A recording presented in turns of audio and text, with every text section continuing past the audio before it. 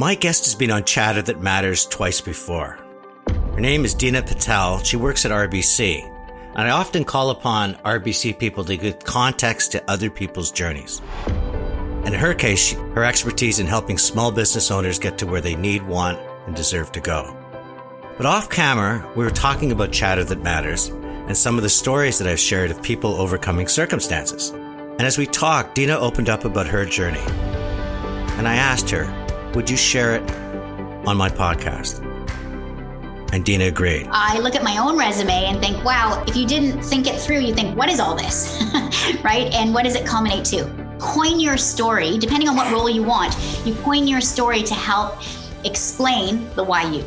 The best person to help someone understand the why you, by the way, is you.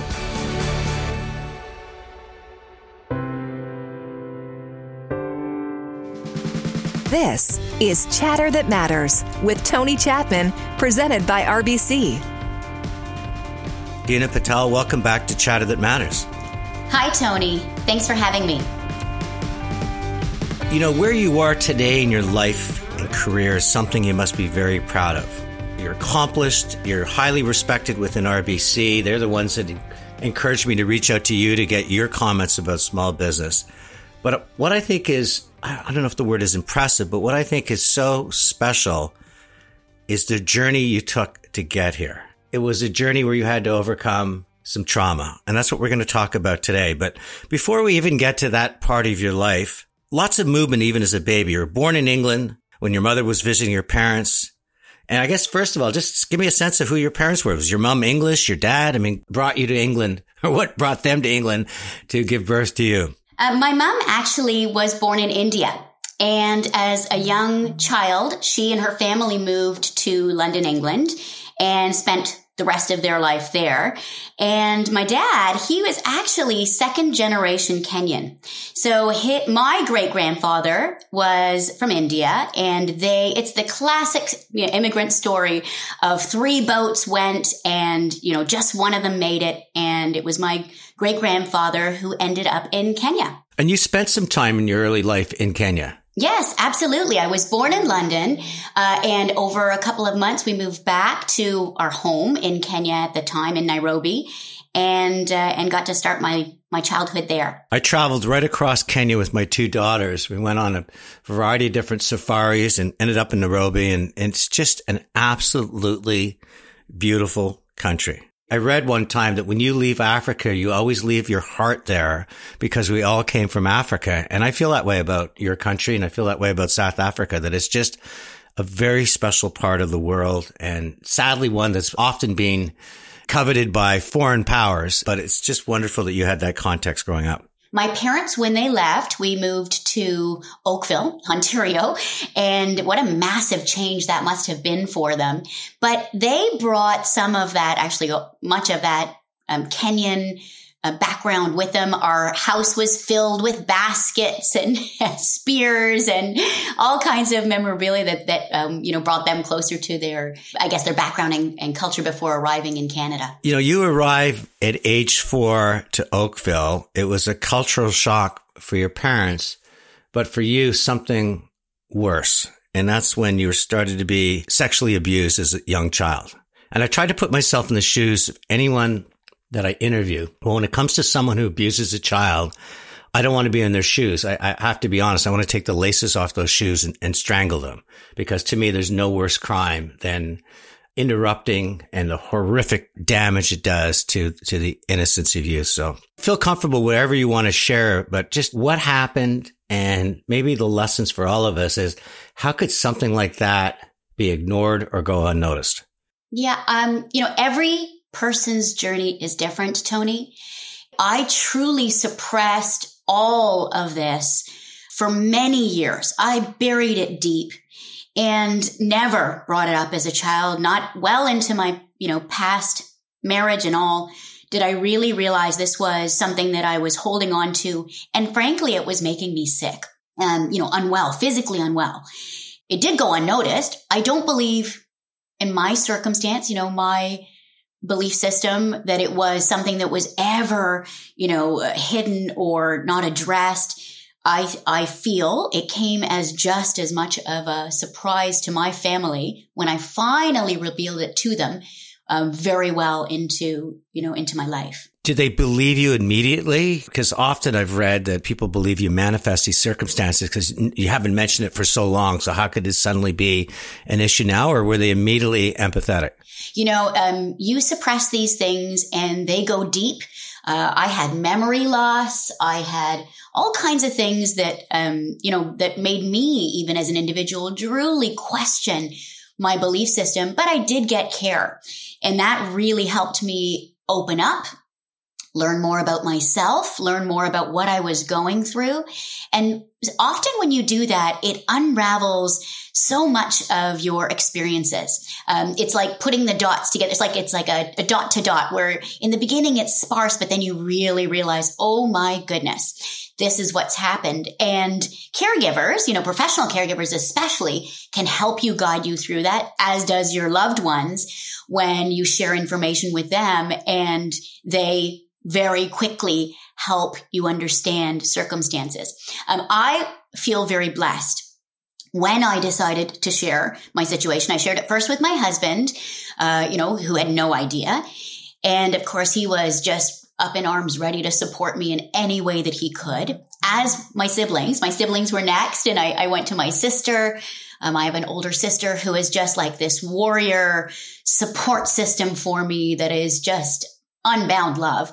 And she was right there beside me. And with her strength, I was like, wow, okay, I got this. I can manage it. When I finally took the courage to tell my parents, they were absolutely supportive, which I can only imagine because many people, and I have spoken to other people that have gone through abuse, and the need to have a sense that someone believes you is unbelievably important. At least acknowledge, at least be aware. And my family, God bless them, absolutely was right there beside me. My stepmother, was fierce and ready to protect. And it gave me a huge sense of courage to realize that I'm not alone. One of the things I want to talk a little bit about is before you actually decided to come out and talk to your husband. I mean, there's a lot of years that you compartmentalize this and you buried this. And what I was interested in as you as a child, after the age of 4, when this abuse began, there was part of you that seemed like you were always trying to find something. You called it, I think in one of our chats, entrepreneurial as a means of escape. When you're a child and you're going through something like this, you don't really know what you're going through. It's shaking. You don't know right from wrong necessarily because you're so little. You are, lured into trust and you have a belief system that, oh, this must be normal, or, oh, I guess this is how it goes. You do find ways to try to prove yourself or show your worth, and make you feel like, hey, I'm present. I'm here. I count. And so the comment about being entrepreneurial, yes, it's from a very young age. I have always been, I guess you could say, business minded. I think it's my dad that rubbed off on me in a really healthy way. When you think about kinds of ventures, like if it was a sunny day and everyone was out on their bikes playing, I would be like thinking, okay, I can make a lemonade stand and definitely sell lemonade to my neighbors and the kids on the block. So very, very thoughtful about what else could I do? And I even used to take my pocket money, save it up and save it up and save it up and buy, I don't know, this is probably aging me, but I used to buy Nelson Slowpokes. I don't know if anyone remember those. There were these small boxes of chocolates. I'd save up, I'd buy them, and then I would try to sell them by the piece to my family, to my neighbors, to anybody that came to the house, to sort of be like, hey, want a chocolate? It'll cost you. And the funny thing about it is, of course, I would be regularly disappointed because people would eat the chocolate but not pay. And of course, my father always stepped in and paid for everybody who ate the chocolate. But it's a way of just trying to be a part of, I guess, the system. And I certainly haven't probably changed. I'm quite entrepreneurial in spirit as I continue my life journey. As maybe a lesson to parents, was there 2 Deenahs at the time? There was the Deenah that was sort of dealing with, is this right or wrong? Is this the way things should be?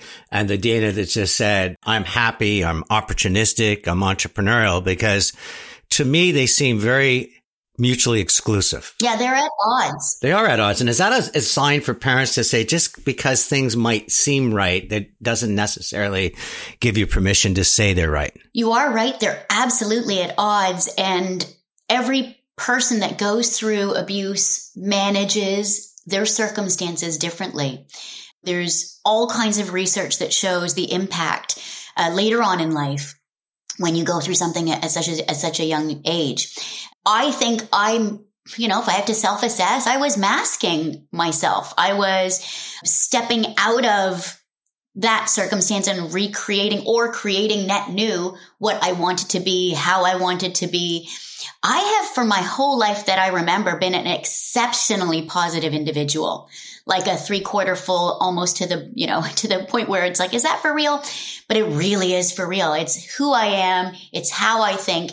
And I won't let that go. I think it might even be my crutch to allow myself to overcome, the circumstances that really could and have in my past deeply brought me down. It's not just your positivity that I admire. It's this sense of pursuit. Instead of a kid that just loved to put on a tutu and dance at one recital, you wanted to be a ballerina. You did track and field. You rode in university. There's a lot to you that, to me, just said you had unbridled energy to go after things. And I think that's another interesting lesson for us, because those are the children, as a parent says, boy, we've done a great job, or were we ever lucky, because this person can do no wrong. They just love to go after life versus watch life pass them by. So I thought that was it's a fascinating insight for the listeners, because you can't judge a book by the cover. We just don't know what's happening inside. And the other thing, why I'm on it, because I love the conversations we had prior to this. You didn't quite trust your instincts. You more often than not relied on others, often your dad, who you talked about how much you admired him. Why was that, do you think, that, for someone that had such passion and pursuit and positivity, at the same time, trusting your gut and your intuition wasn't something that came easily to you back then? Yeah. Not even back then. Quite a ways through my life, I have relied on advice and guidance, especially from my dad, to navigate. And frankly, I've been so blessed. He steered me solid. I think a lot of that has to do with your self-belief. You've gone through something, you're shaken by it, you don't know anymore, you don't know what to trust, you're sort of lost. I'll add on to that my perception, being South Asian, there are cultural nuances. There are things that you are taught at a young age of how to behave, who to be. I'm probably nothing close to the pure, typical South Asian child. And my father certainly brought me up in a large way because my mother had passed when I was younger. And so, much of my belief system and self-reliance came to be on partnership with my dad. And I just took the advice. The bad part about that, I think, is that you don't think for yourself and you don't question, what do you really need? What is really on your mind? You just sort of like, give me the advice and then off I go. And the advice would be given and I would take it and I'd run hard at it. And frankly, I enjoyed the pursuit. I went after it. And I also think, again, that was another way of masking. You're right to say you never know who's going through something. I truly believe fundamentally everyone is going through something at some time. It may not be as challenged as abuse. Abuse is prevalent everywhere, Tony, in so many different ways, childhood abuse in particular. So, you don't know by the wrapping of an individual what they may be managing in their day-to-day or personally inside of them. As we talk and as people listen to your voice, and you've got such energy and conviction, but there's two things that you mentioned that I don't want to skip over. One, I think you were 13 when you lost your mom. Not only a young age, but that's also an age when a woman's, you're going through puberty, your life's changing. Having a strong woman role model is important. How did you navigate the horror of losing your mom and the reality of is that you had to find others to help you on that path? Yeah, losing a parent, no matter what age you are, affects you deeply and profoundly. no matter even of the relationship that you have with them. My mother was a pillar. She taught me, I was so proud of what she taught me and what I could do at the age of 13. She definitely taught me independence and self-reliance. And those are things that I grabbed onto and just held onto tight. Anytime you lose a parent, it's tough. I just leaned even further, probably, and without question, into my dad, as the two of us connecting together, my sibling, my sister at the time, who was recently off, heading a few years later off to university, and doing the best that we could.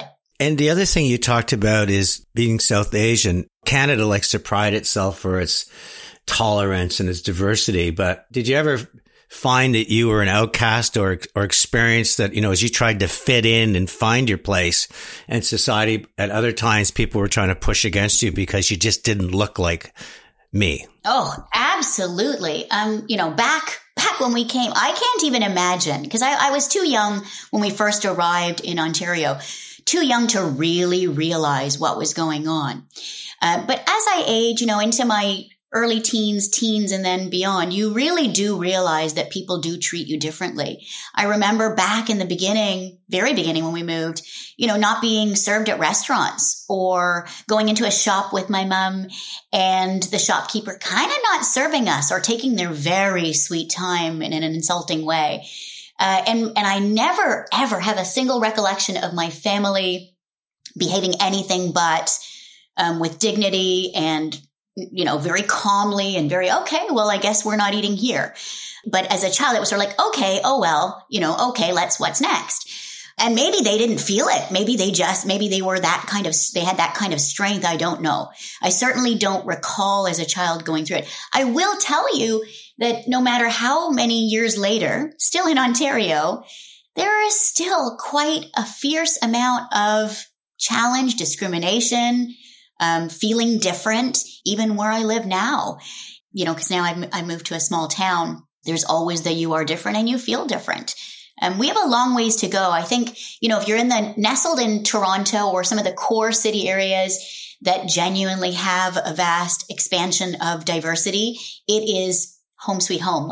We lived in Toronto for many years, and that was our stomping ground. When you leave that, you do realize you don't need to go very far to still feel sometimes that edge of discrimination or challenge or even micro inequity. So Deenah, at age 19, you're keeping this quiet, but your mind doesn't want to keep it quiet and starts presenting this abuse in a number of different ways. If you could just share what you were going through physically and then what you did about it. When I finally started, I went off to university and I was living on my own, in a student life, having the time of my life, by the way.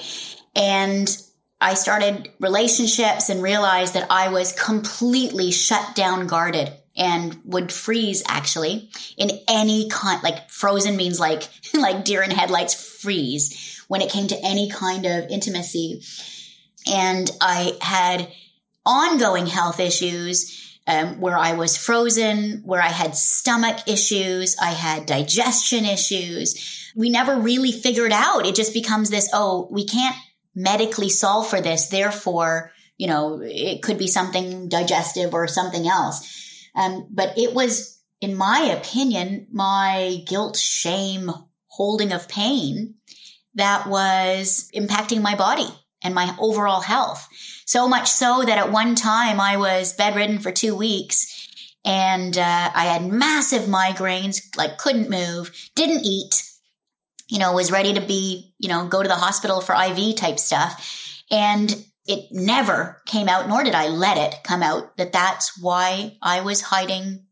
I was unwell. I was hiding that. And it came up and down in my life many times for health issues and sickness. How hard was it even to kiss a boy? Oh, my dad will love this because I'm sure he would never want to hear his little girl kissing anybody, but absolutely frozen still. There's no question that intimacy and relationship issues are a part of that. I did get care when I was getting care through psychotherapy. I'd also gone to a shamanic healer, which was life-changing for me. And I did regression therapy. They brought me back to myself as a little child. And it's just, you're so confused. You don't know what's going on. And then later in life, you get put into that situation again. And frankly, it's like a trigger and it hits you up again and you freeze. And it's like, wait a minute, what? No, this is not fun. This is not right. This is not good. And so you do not have that pleasure that would be very natural and normal if you hadn't gone through abuse as a child. You know, this is an incredible lesson in life, Deenah, because you might be in love with somebody and you know they're in love with you, but you try to show some element of physicality and they break away. And it's important for both parties to realize that it's not just a kiss between two people, that behind those lips might be something that happened long ago that's preventing it. So how did you overcome that? Or have you ever overcome that where you can trust another human in a way that you need to trust to be physically connected? Fortunately, I have been able to get over what was many years of my youth in being frozen when it comes to that kind of thing. And it's, of course, when I met my husband. It took a lot of trust, understanding, and deep sense of safety with him that allowed me to completely connect with him in a very deep way. And, you know, if actually people who know us know that we're quite, people always say like, oh, the lovebirds, or, oh, you know, we're quite connected physically that way, in being best friends and holding hands and everything else along with it.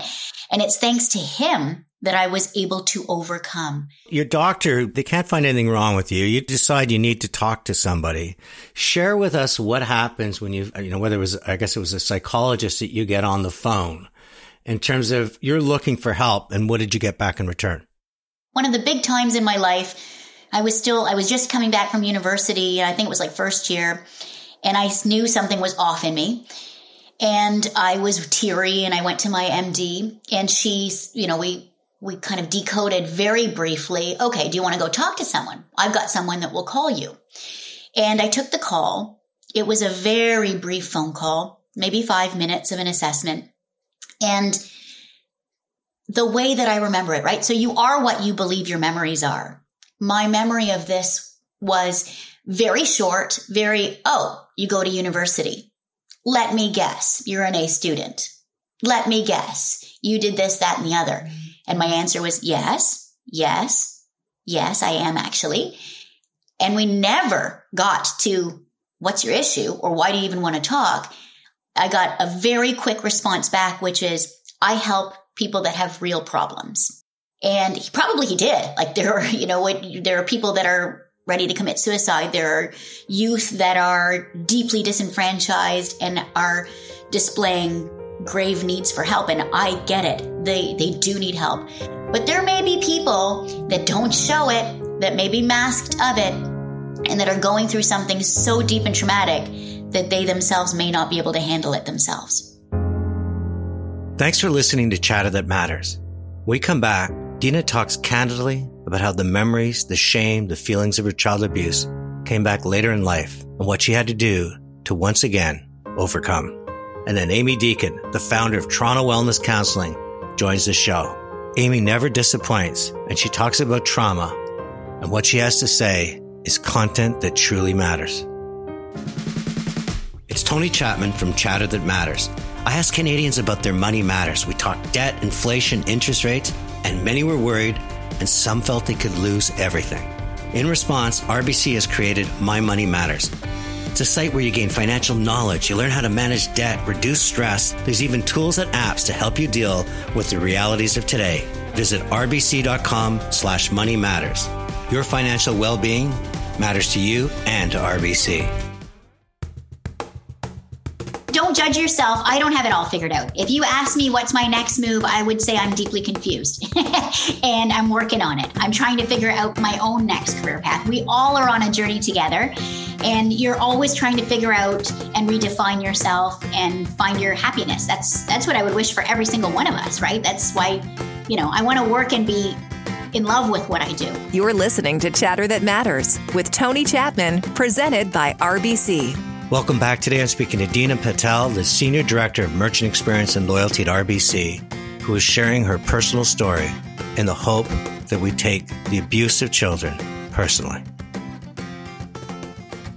What you did next is something I really embrace. I mean, you love baking. You went to studied bakery arts at George Brown. You wanted to go to Kenya and sell jewelry. You're looking for all sorts of different things to find and pursue this passion in life. And clearly you found it because you are someone that offers and brings so much to small business owners and clients of RBC in terms of your gift of empathy. And not only empathy, but backed with knowledge. But where I want to take it is we move into 2019, you're married, you have this beautiful daughter, and then you suffer PTSD due to an adult onset of your childhood sexual abuse. And you describe that as a mental illness. So take us to that point so that people are aware that just because you look like you've locked this away, padlocked it away, there's times when these things can open up inside you. And share how that happened and what it felt like. You know, I couldn't wish it upon anybody. I didn't want it for me, and it just happened. I think it was my body, my mind telling me, that's it, lady. We're going to figure this out. Something's got to go down because you're not surviving the way you are now. I'd always known for many years something was off, a sadness, a challenge, and I tucked it away. I kept tucking it away. I kept disregarding it. And in 2019, like it or not, I just fell into a situation where every night I was dreaming of abuse. Oh, it was horrible. At first I didn't say anything. And then I divulged to my husband, obviously, because it was literally like they're night terrors, really. You know, lack of sleep, the alone can really mess with you. You know, the need for sleep is critical. I had memory loss. I had inability to function properly. As an outsider, you'd see it and you say, be in the moment. Like, why can't you pay more attention to what you're doing now so that you don't, put your keys in the garbage can or in the fridge type thing. And I didn't say it. Like, I kept it locked away still. Actually, I don't think many people know really that I went through PTSD in 2019. And I realized, my goodness, I need to get professional help. And, as you're talking about, this lack of sleep and these night terrors, how's it affecting you at work? How's it affecting it with your relationship with your husband, your daughter, the sense of, oh, I only know you as this positive person with the glass 3/4 full. How are you dealing with the fact that the persona that you've projected for years is crumbling inside you? Hey, I think it was probably crumbling all around me. Although I'd like to pretend and believe it wasn't at that time.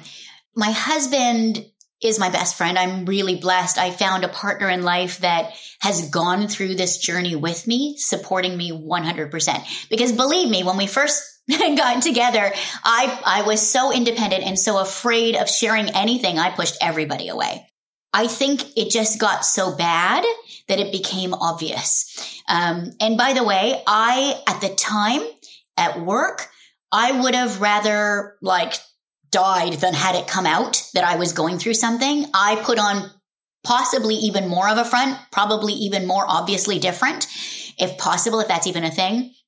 I was still pursuing growth at work rapidly. I was taking on more. I was, looking at different opportunities. And the real breakdown, lack of sleep, lack of memory, lack of ability to focus really affected my work. Of course it did. It must have. It had to have. And my people that reported to me, God bless them, they went through this journey with me, but they had no idea what the heck was going on. And they did. They called me to the mat and, we dealt with it. And I was as humble, I believe, as pie to own my inability. I was ready to just, at that point you're like, oh, I suck. I might as well just quit. But I didn't, thank goodness. And I also work for a company. So I did not reveal at work at all, but I did share it with my boss. And I had to. First of all, the woman's phenomenal. And I knew I had deep trust with her. But if I hadn't, there was no way they could have kept me successful and moving forward and doing things had they not known what was actually going on inside of me. And she became a confidant, like a person that I talked to daily, if not weekly, about what was going on and the steps I was taking professionally and also as a family to heal.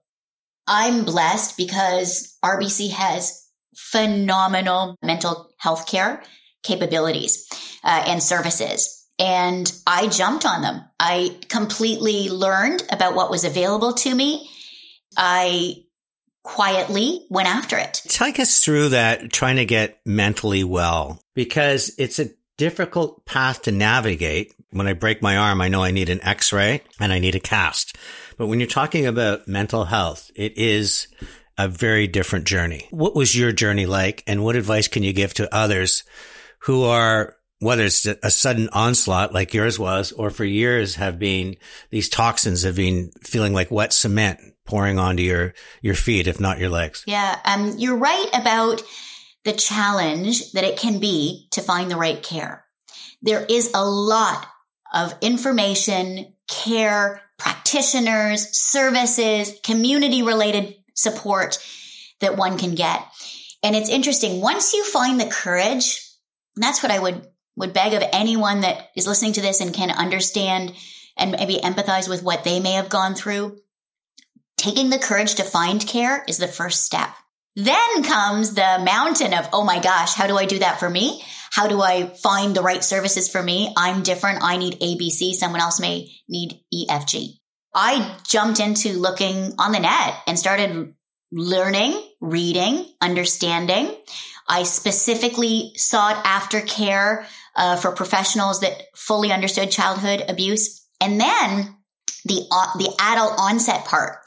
There are great services for children that are readily available. And you know what? Even Ontario 211, for example, there's littlewarriors.ca that you can go to and learn more about childcare. You can just search what to do if you suspect, and things will come up. There really are resources available.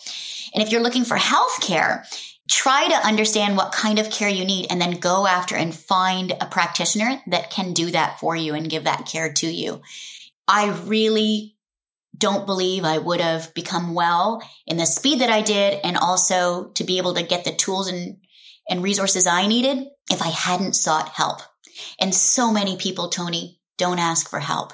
They bury it deep, and they, in my words, pretend it didn't happen or try to get over it by themselves. And the challenge with that is sometimes we just don't have the tools ourselves to heal ourselves. One of the parts of your healing journey has been to share your story. I mean, originally it was just with your boss, but from what I understand, you let many people know that about your journey. Was that therapy for you? Was that maybe a sense that this is a calling because this happened to you? You're trying to help others? I mean, what inspired you for somebody who kept everything so private for so many years to go public?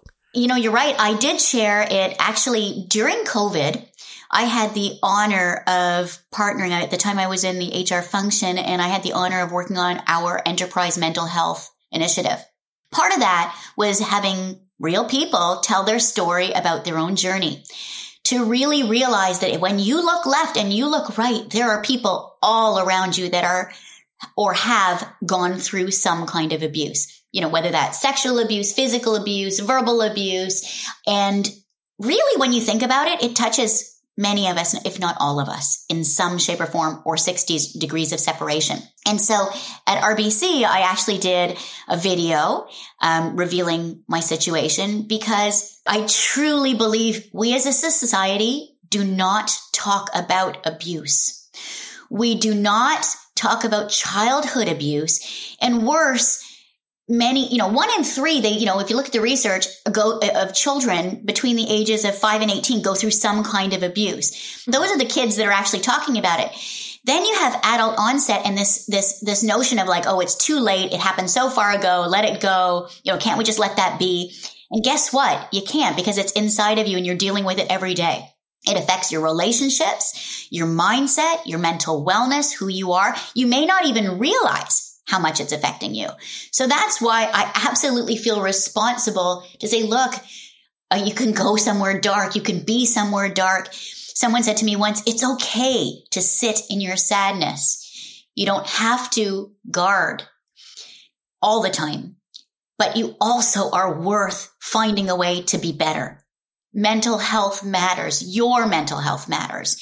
And lifting yourself up and realizing how it could be affecting you is life-changing to the benefit of you, living your optimal life, being the healthiest you can be, and realizing that that may be something that is truly worth you getting help for. And if I can inspire one person to realize, wow, yes, this did happen to me, and guess what? I'm not okay about it, and actually take care for themselves in any shape or form, for me is a wonderful win. Are you ever concerned that one night you'll go back to sleep and these night terrors will come back? Or do you feel now, because you've been through this therapy, that you've shared it, that you're talking about it, you've allowed that abuse and the toxins to escape your body, or at least you're now with the capability of wrapping your arms around it and finding a way to deal with it? Well, I'm definitely wrapping my arms around it. And thanks to the support I've gotten, I've got tools and resources and ways,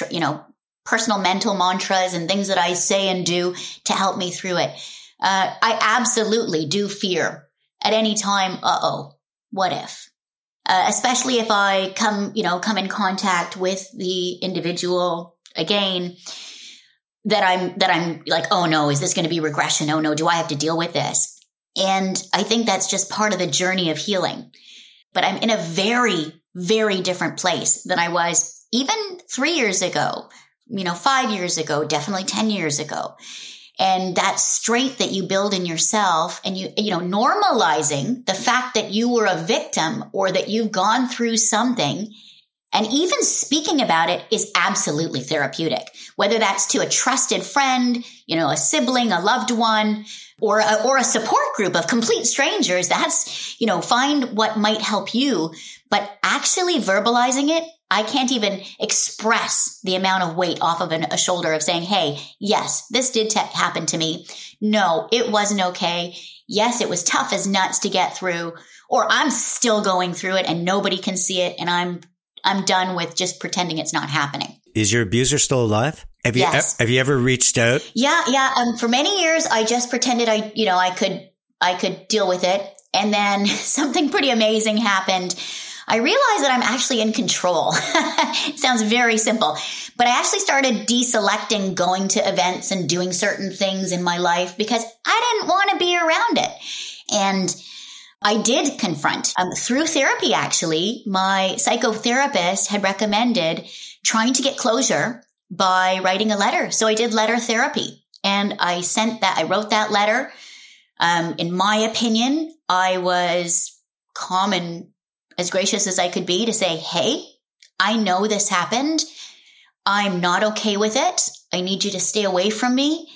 And I wish you healing and recovery from whatever you're going through, but please come nowhere near me. And, one thing you learn when you go through this, and this is another hopeful piece of advice for anybody that may connect with this, you are in control of how you handle your circumstances. Your past is your past.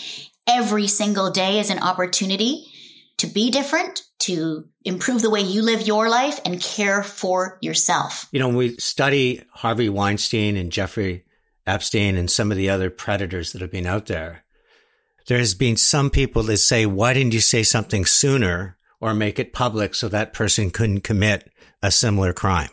It depends, I think, on the circumstance, Tony. As if it's a child going through something and an adult is observing and stopping and changing, which is our best case scenario, then there is adult interaction that can immediately transform and impact and basically report and address anything so it doesn't happen again. When it becomes adult onset and by the way, it takes beyond courage of anybody to come forward and actually address. It really, really does. It's embarrassing. You're vulnerable. You're disgusted with yourself. You have self-doubt. You have, worry about how the world will judge you because you went through this. It's all about the victim and what the victim perceives the world will believe. And you never know, frankly, how people will react. I have had countless stories. As I mentioned, because I share with people trust me with very dark things that they've gone through. And sadly, Tony, way too many times, the amount of times when I share my vulnerability, it gets served back with honest, genuine vulnerability back is what makes us human. The number, and in particular women in my situation that I speak with that have just right back at you got something that they've dealt with. And I hope it helps them as they go through it. They're not revealing. They, when I, who knows this? And I realize I'm one of the trusted, 3, 2, 1. It's like that. That's what's happening in the world. So I think society still has a pretty lackadaisical approach on really being punitive for capturing and finalizing and identifying grotesque behavior from an adult. It's too difficult. When I went through it, and I did obviously come forth, healthcare practitioners did ask me, is this something that you can report or other? And I was just like, I am just not in a state. This happened more than 30 some odd years ago. I am not in a state to try to bring that back to deal with it now. Your journey has been a personal journey, but now I believe your journey is not only to help your clients, but it's to help others. So do you have any parting thoughts on what people can do to overcome circumstances that were as traumatic as yours? My hope for this is that if someone is hearing this and can recognize themselves as someone that may have gone through some form of trauma or abuse of any kind, that they first give themselves permission to care for themselves and to not bury it and hide it and pretend it didn't happen. And there are so many different ways to get support and help, whether that's professional help, establishing a support system of some kind for yourself. My lasting message is really about self-care and protecting yourself and expressing yourself so that you can heal, because you're worth it, because it makes a difference for you, and you deserve to be the healthiest, happiest person that you can be. So, Deenah, I always end my shows with my 3 takeaways. And first one is, I'm actually going to use just 3 words to build it on. The first one is everyone. And I think the point where you went, everyone is going through something, I think is such a profound statement that there's no fairy tale to life. There's no perfectly paved speedway. Some have been dealt a sledgehammer, as you were, in terms of knocking the innocence of a child off. But we all have to come to terms that the human race is flawed, and the human journey, it can be a roller coaster for sure. The second one, as you talked about, is believe and belief. I love what you talked about. I had to learn to believe in myself, and I had to believe in my beliefs. And I think that is so important, that as the armor, the weaponry that we need on this journey has to come to my intuition, what I feel is right or wrong. And I congratulate you for being at that stage in your life, because I don't think all of us are there. And my third takeaway, Deenah, is there's 2 people you mentioned in this show that helped you on your journey. One of them being your boss, who made the time to listen and care, realize your vulnerabilities in the journey, and saying, how can I help? But the second one, to me, who's another hero to you, is your husband, who was prepared to wait and to realize and to understand and have empathy.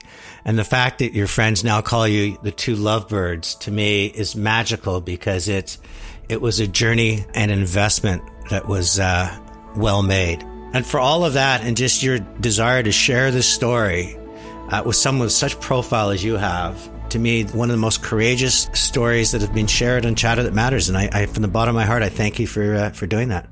Thank you, Tony. That's very kind. One of my favorite parts of the show is how much I learn and grow from it. And one individual that I've learned so much for and grow each time I'm with is Amy Deacon. She's the CEO and founder of Toronto Wellness Counseling. She is an old soul, so wise beyond her years, and pragmatic, and doesn't try to be the smartest person in the room. Lots of lessons for people out there that have advice to offer, that sometimes a gentle hand and a lot of listening can often go a lot further than a lot of self-proclaiming. That is just the most lovely introduction. Thank you, Tony. Well, you well deserved. I want to talk about Deenah Patel. She was a guest on my show twice in context of RBC, and off camera, she shared her story, which people have just listened to. I mean, this is a young child that was sexually abused, found a way to bury it, she thought. Yeah. Age 19, as off to university and should be dating and everything, flirting and everything goes with it. She's an absolute, she says, frozen around the opposite sex. A lot of what happened to her as a child starts manifesting in migraines and digestive issues, and doctor after doctor, they can't figure out what's right. Finally, the doctor said, "Do you want to talk to someone?" She gets to pick up the phone. 5 minutes into it, the person says, before he even knows what she's calling for, "Are you an A student? Are you a high achiever? Listen, I got bigger problems to solve," and literally hung up on her. And so she buries it again. Is that common, that you think that you've compartmentalized something, you've locked it into a trunk, that you've put it away, it becomes fragments of memory? I'm not even sure that happened to me. Then one day that those toxins have to find their way out through physical health? Absolutely. I think sometimes, especially with trauma, we actually dissociate. So our mind can't fully comprehend and accept what's happened. So there's a disassociation between our brain and our body. And I think there's also this tendency to kind of repress and push it down and shove it down, and hopefully it will just dissipate, it will disappear.